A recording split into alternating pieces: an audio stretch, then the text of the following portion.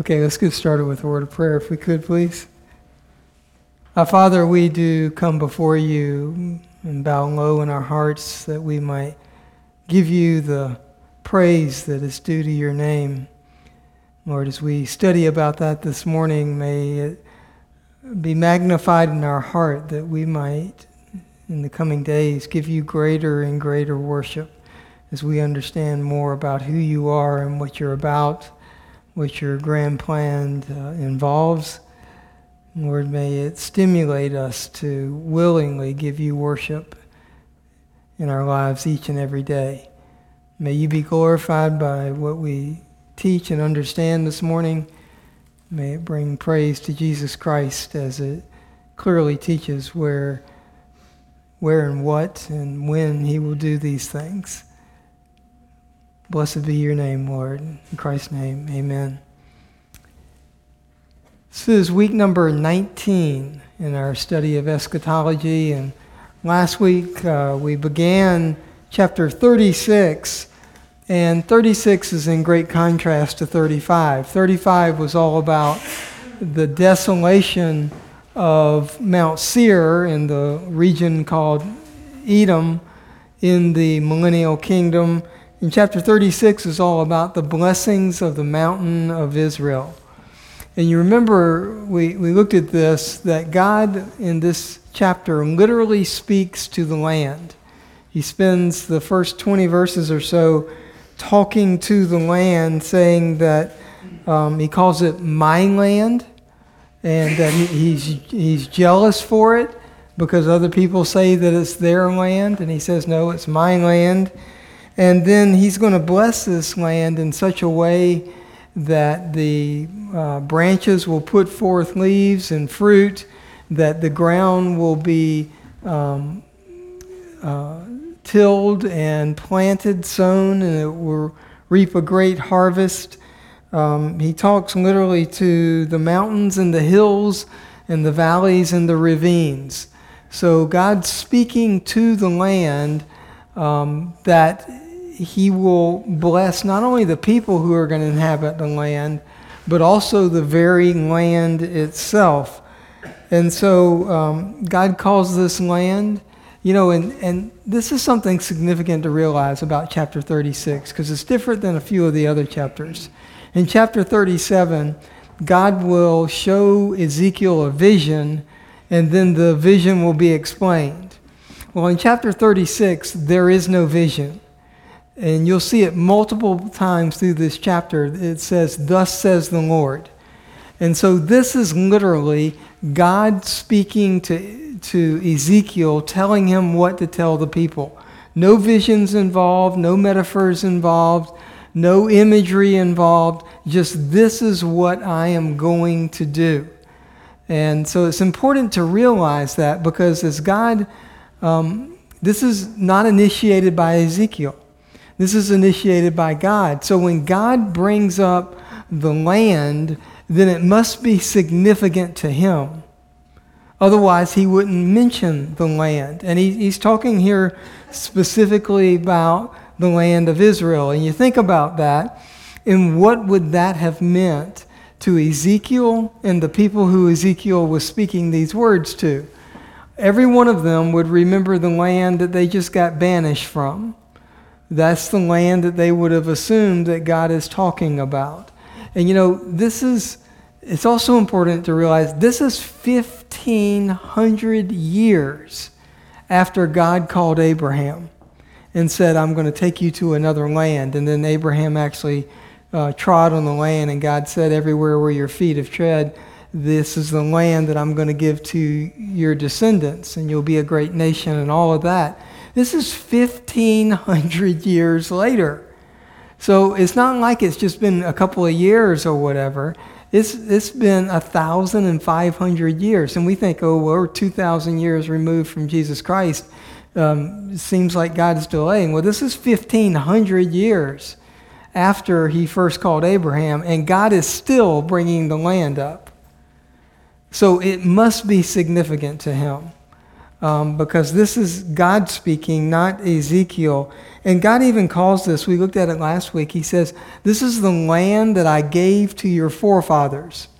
And that, of course, would be the patriarchs, Abraham, Isaac, and Jacob. So God has been working this plan, and it has not escaped his notice that they just got banished out of Israel. The land is desolate. God starts this chapter with the current condition of the land at the time when Ezekiel is speaking, and that is that it is a desolation. And he says it's for good reason that it's a desolation, because of your iniquity and because of your abominations and your uncleanness. And so that's where God starts, and he says he's going to bless this land. He doesn't give us a time frame reference anywhere in this chapter. We just know that it goes with chapter 34, which is when his servant David is established in his throne. That is the millennial kingdom, when Jesus Christ reigns. And so God, for those first 20-something verses, talks to the land, and then he transitions and begins to speak about the people of the land. And if you remember down in like verses 15 through 20, he recounts why he has caused them to be scattered. And, surely the hands of the Babylonians are the ones who took them into captivity and slaughtered all the people who remained in Israel. But God says, I scattered them. So this judgment from the Babylonians, from Nebuchadnezzar, if you look at it properly from the lens of Scripture, it is Nebuchadnezzar actually killing people and scattering them, but it's God who is in control and has caused this to happen.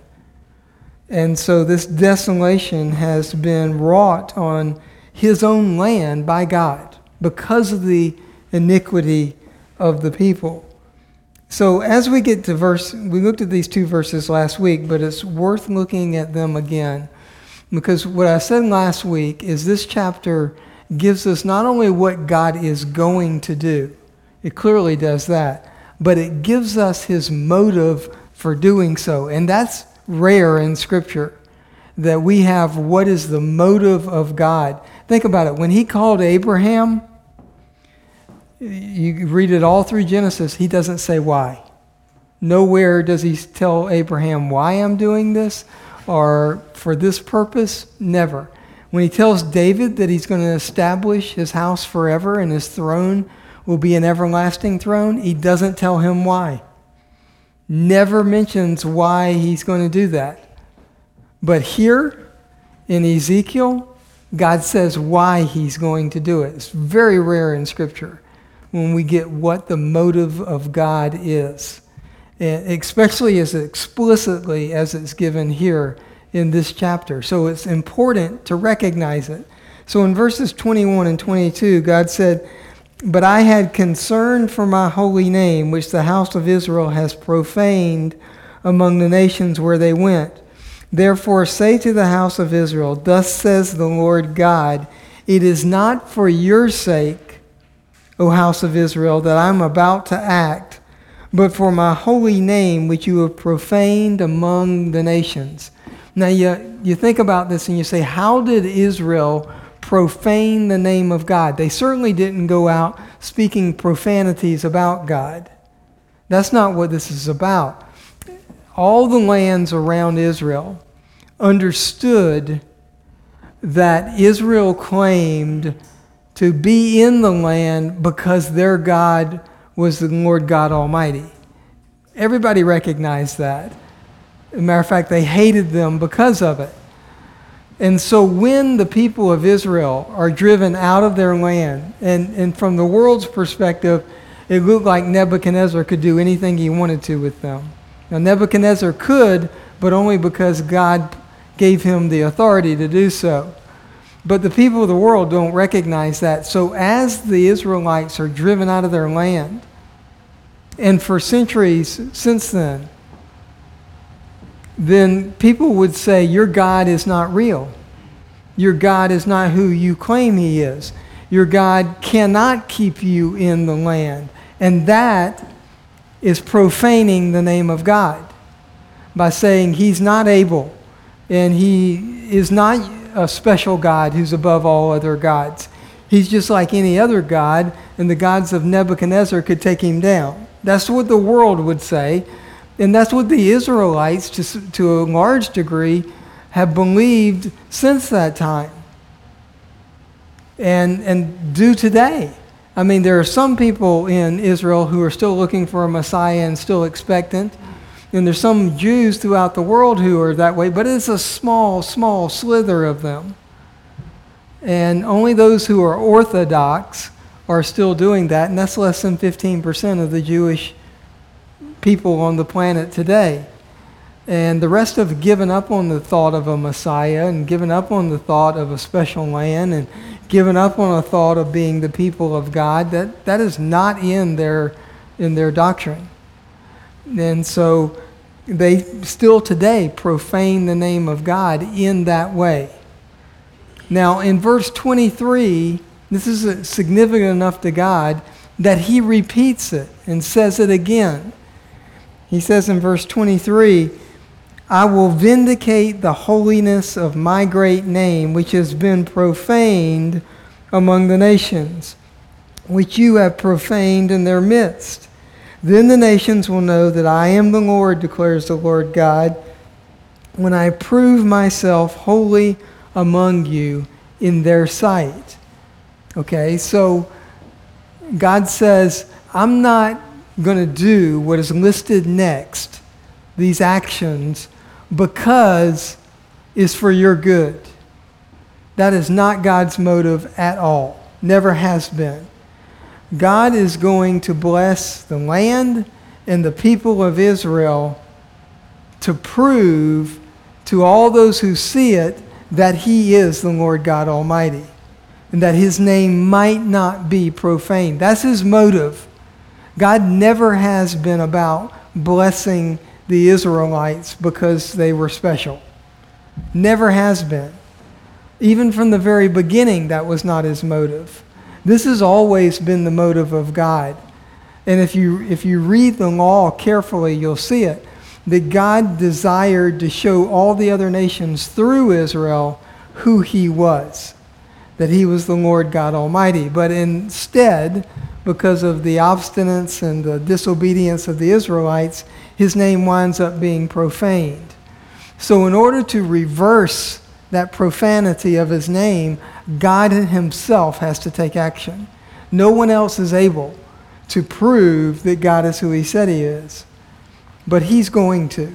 And that's his motive, not only in this, but in the whole creation itself. This has always been the motive of God, is to get praise and glory to his name, to who he is. That's always been God's motive. And we see it clearly here that he says, it's not for your sake, house of Israel. Look at a little bit later. Didn't intend to do this, but over in verse, I think it's 30.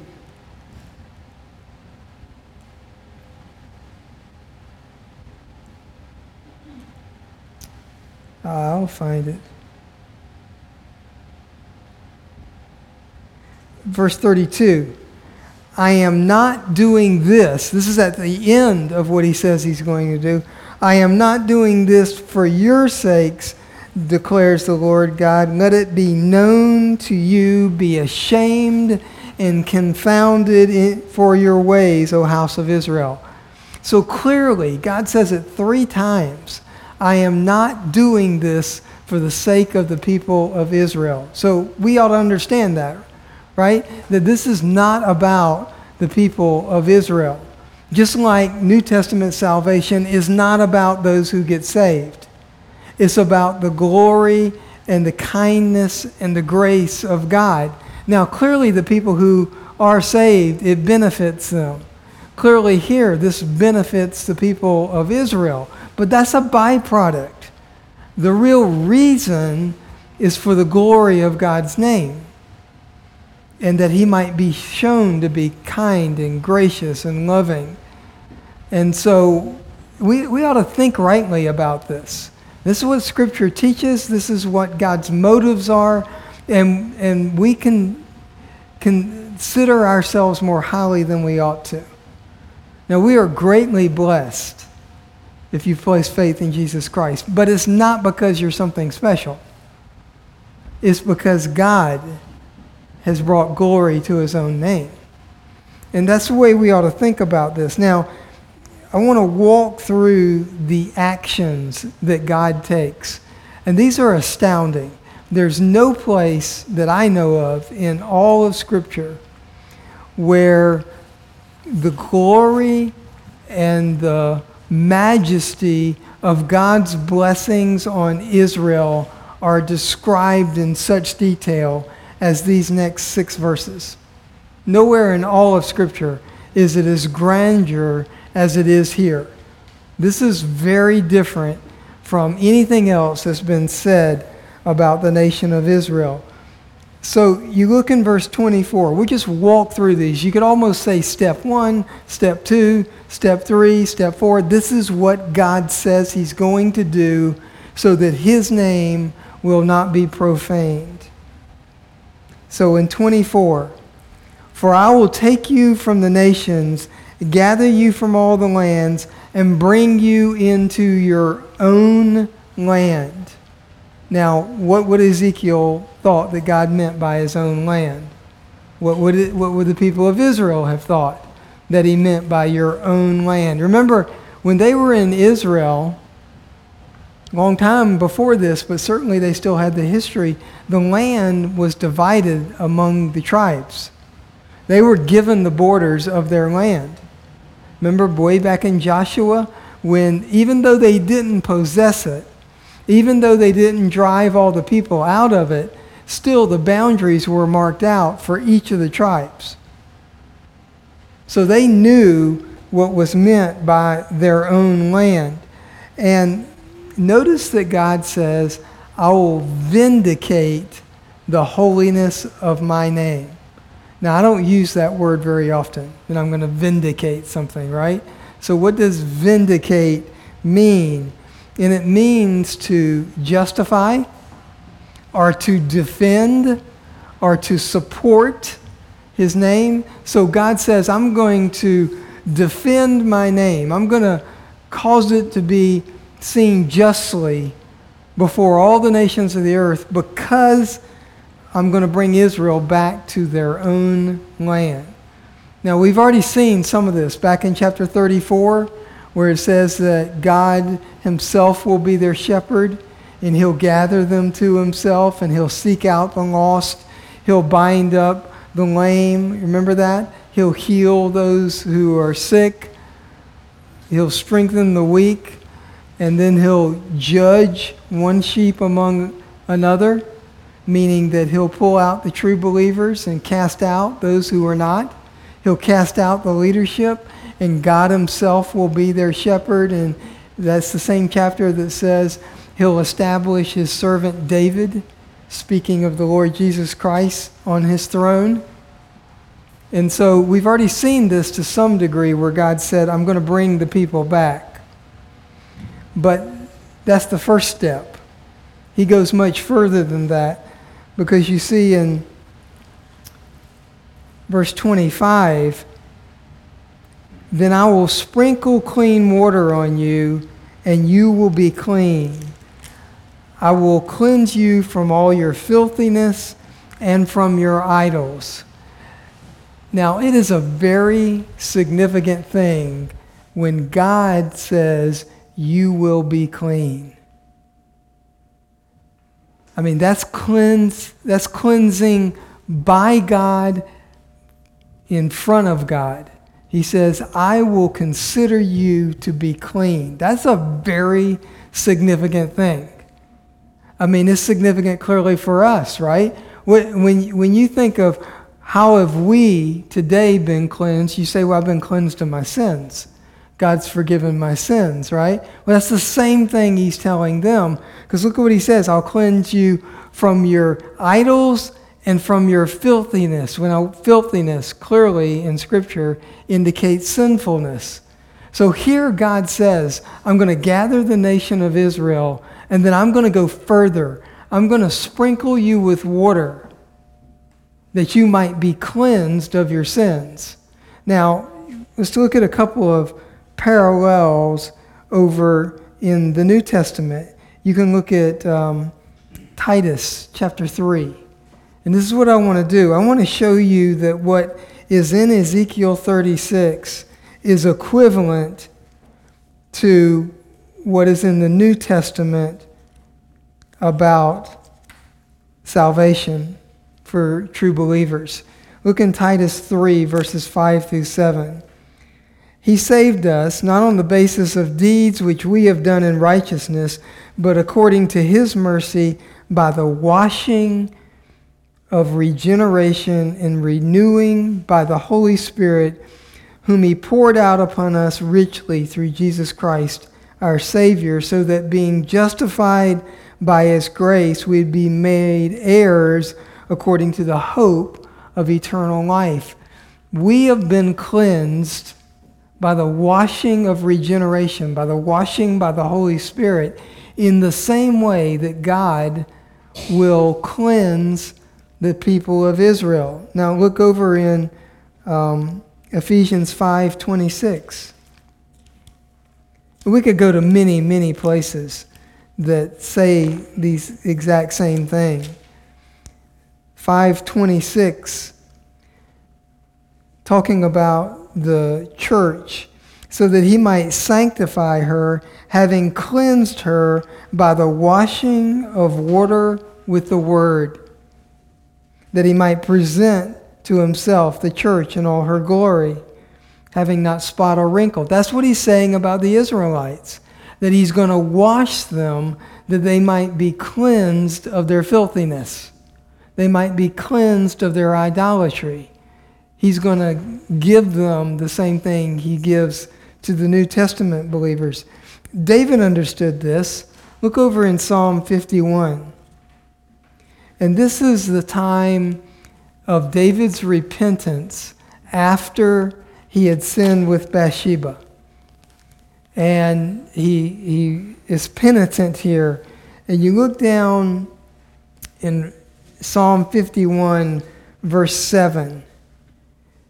Purify me with hyssop, and I shall be clean. Wash me, and I'll be whiter than snow. Then verse 10. Create in me a clean heart, O God, and renew a steadfast spirit within me. Now that's where God's going to go next. But right here, what he's saying is, I will cleanse you of your sin. I'll wash you so you will be sinless. Now that doesn't mean that they will never sin again, okay? These are Israelites. These are people who've lived through the tribulation period into the millennial kingdom. And so these people are still trapped in their humanness. These people are not in glorified bodies. They've not been taken up with Jesus Christ. He's certainly there in their midst, but they are not in glorified body. They're still trapped in their humanness. And so they will still sin. But that doesn't mean, just like you and I will still sin after our salvation, that God still cleanses us of those sins. And that's what he's saying here in chapter 36 and verse 25. I will sprinkle them with clean water. And so this is like New Testament salvation. And then what David just said, a new spirit, a new heart. Look at what he says in verse 26. Moreover, I will give you a new heart and put a new spirit within you. I will remove the heart of stone from your flesh and give you a heart of flesh. So God's going to give them a new heart and a new spirit. Now this spirit here is the spirit of man, not the spirit of God. Okay? And God does the same thing for us. You think of it this way. The heart is the seat of the soul, right? And the soul is the will and the emotions and the desires of a person. And so I believe in Scripture that spirit and soul are not two separate things. They're synonymous. They're just different ways to say the same thing. So there are a lot of people who teach differently than that believe that the spirit and the soul are two separate things. But as I read Scripture, just as David said, create in me a new heart and renew my spirit. The heart being the seat of the soul. It's just, he's saying the same thing in different ways. And I think if you'll study in the New Testament, so many times spirit and soul used in the same verse to simply say the same thing. Now, you could disagree with that, and I'm okay with that, but I believe the spirit and the soul are the same thing. So when God says he's going to create a new spirit within you, it means he's going to renew your desires, what you want to do. And we know that's true of a new believer, right? There's a couple of verses that I like more than others that say this. Look over in Romans chapter 6. Romans 6:4. This is one of my favorite verses that says, when a person gets saved, then God intends for them to live differently. Because there are some Christians who say, no, if I sin, then that just magnifies the glory of God. Not so. Not so. It proves you're not a true believer if you continue to do that. Romans chapter 6, verse 4. Therefore, we have been buried with Christ through baptism into death, so that as Christ was raised from the dead through the glory of the Father, here it is, so we too might walk in newness of life. There's a difference when a person has been saved, that in the way that they walk, in what they desire to do, in what they want to do. Look over at 2 Corinthians 5, and you know this verse. You know this verse well. 2 Corinthians 5:17. Therefore, if anyone is in Christ, he is a new creature. The old things passed away. Behold, new things have come. So when a person is saved in the New Testament, their spirit is renewed. They're giving their heart, the Scripture would say, is circumcised. Meaning you take out that which desires to do what it wants to do, and it's replaced with what God desires for a person to do. And so their very heart motives are changed in a New Testament believer. That's what he's saying about these Israelites, that God will give them a new spirit and a new heart. He'll literally change what they desire to do, just as he does in a New Testament believer. Now, we often don't believe that well enough, because if we did, we wouldn't do some of the things that we do. But it doesn't mean it's any less true. Now, the same thing will be true about the Israelites. They will not live perfectly, but their desires and their heart will be wanting to live perfectly, just as we as New Testament believers want to always do what is pleasing to God. Doesn't mean we do, but we want to. That's what he's saying about these people, that he'll wash them clean, he'll forgive them of their sins, and he'll put within them, he'll change their heart and their spirit.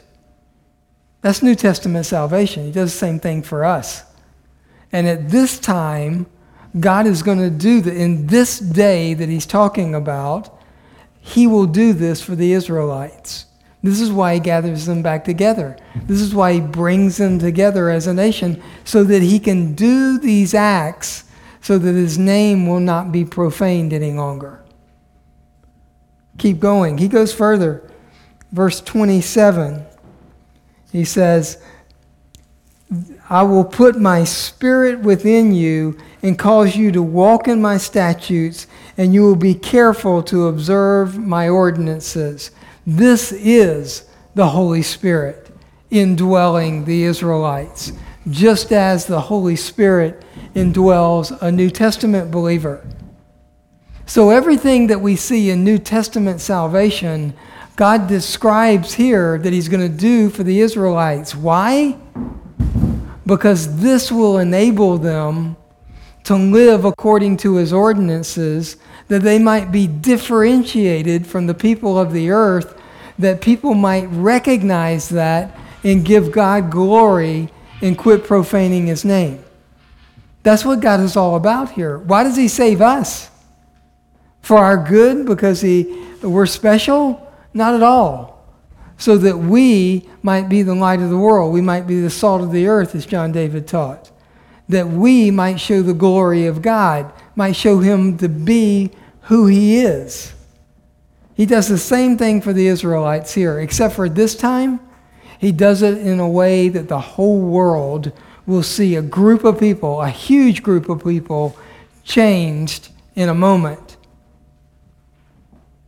so that they might recognize who God is. So this is the Holy Spirit. Now, the indwelling Holy Spirit can be seen many places in the New Testament, but turn to Ephesians chapter 1, verse 13.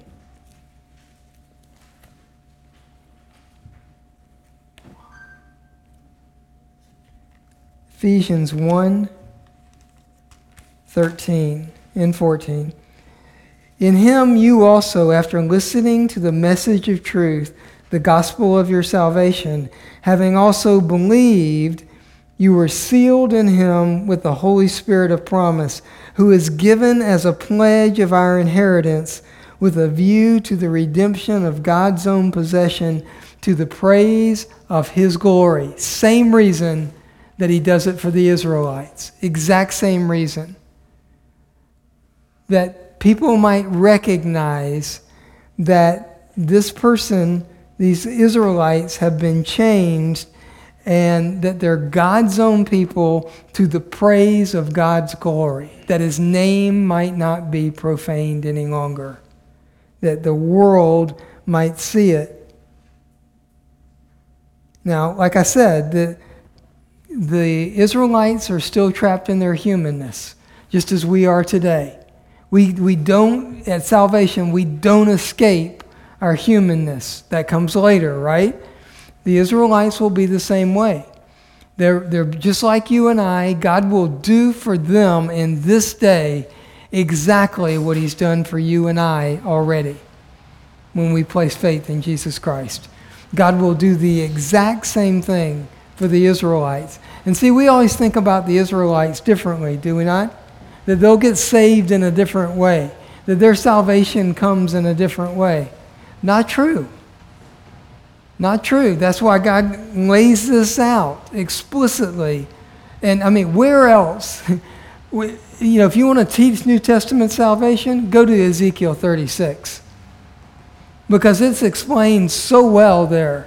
Just step after step after step of what God has done in the life of a new believer.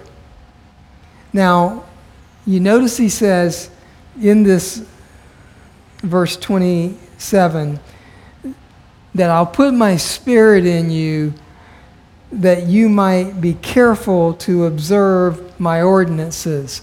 The same thing is true for you and I. The reason we have the indwelling spirit is, I see it mainly as twofold. One is so that you can understand Scripture, because the Spirit illumines your mind and shows you the truth of Scripture.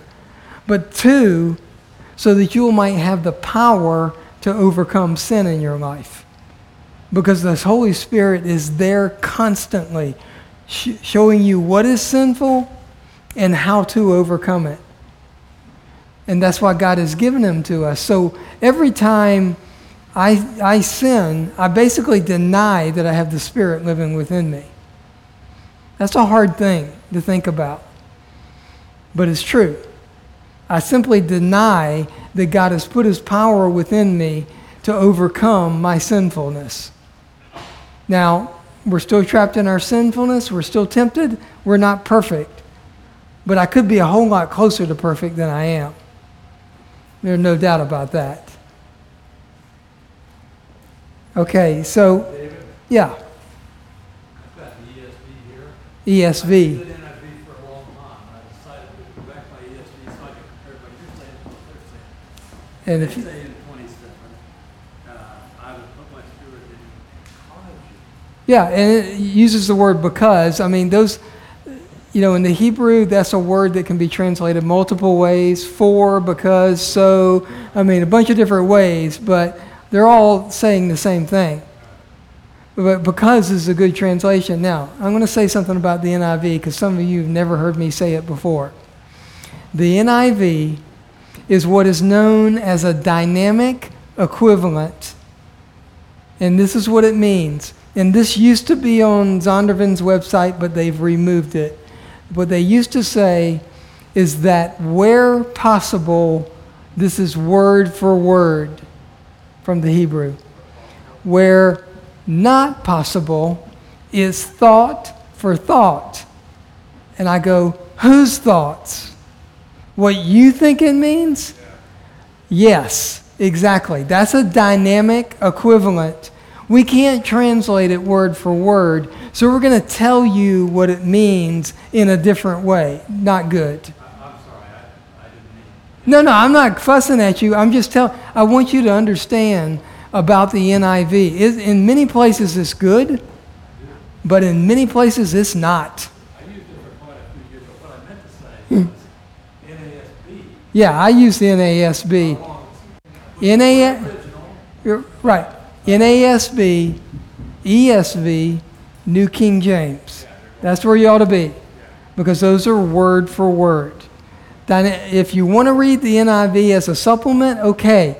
But recognize, and they've removed this from their website for a good reason. It's no longer there. But it used to be there because I went there and that's what it said. But they've removed it. So thought for thought, that worries me a whole lot. It dominates today's Christian. It does. It does. There are many other of the dynamic equivalents, the NIV is the best. No doubt about that. But once you go down that path, you're on shaky ground. So be careful. New King James, ESV, NASB. All are word for word. If you ever want to study about that, there's a book by a guy named Ryken called The Word of God in English. Now, Ryken is biased because he was on the ESV translation committee. So he thinks the ESV is the best. That's okay. He'll explain to you what a dynamic equivalent is and show you passages where it doesn't even come close to being a good translation. So the Word of God in English by Jeremy, I believe, Ryken. Good book. Short book, but a good read. All right, I need to finish. Yeah, sorry. No, that's okay. I don't mind you interrupting me. All right, in verse 26, I just want to say this, and then we'll come back to it next week. This New Testament salvation, right? God's going to do it to vindicate his name. It's clear what God is doing for the Israelite people here. Then I want you to look at verse 28. You will live, this is part of it. You will live in the land that I gave to your forefathers, so you will be my people, and I will be your God. Now, why did he add that? We've got New Testament salvation, and nowhere in New Testament salvation does God say to us, you're going to live in a special place, right? Never. But here, to the Israelites, Almighty God, speaking of their salvation, says, and you'll live in the land of your forefathers. Why? Because his name would not be vindicated if they don't. Because he made a promise. And here, he keeps his promise. Otherwise, the people of the nations could still say, yeah, but he wasn't able to keep you in your land. So he adds the land. Because that's part of the promise to the nation of Israel, not to all true believers. There's a reason for that to be there. And this is Almighty God speaking to Ezekiel. This is not Ezekiel speaking. This is God speaking. So it's significant. And this is, we've talked about the land, the land, the land. Why did you start talking about the land? Because of statements like this. You need to recognize what it says. Now, I'll show you, not this week, but in maybe next week, all the different places in Ezekiel where God does just this, that the land is significant to him. And you can't have chapter 48 of Ezekiel. You might as well tear it out of your Bible if they don't live in their land. Because chapter 48 is about the division of the land among the 12 tribes. And a portion for the Levites, and a portion for the prince, who is a special person that we'll talk about, and a portion for the Lord. All those portions are shown in chapter 48. So you might as well rip it out if you don't believe that, because this is the division of the land in the millennial kingdom. So very significant for us to recognize that. Thanks for your time this morning.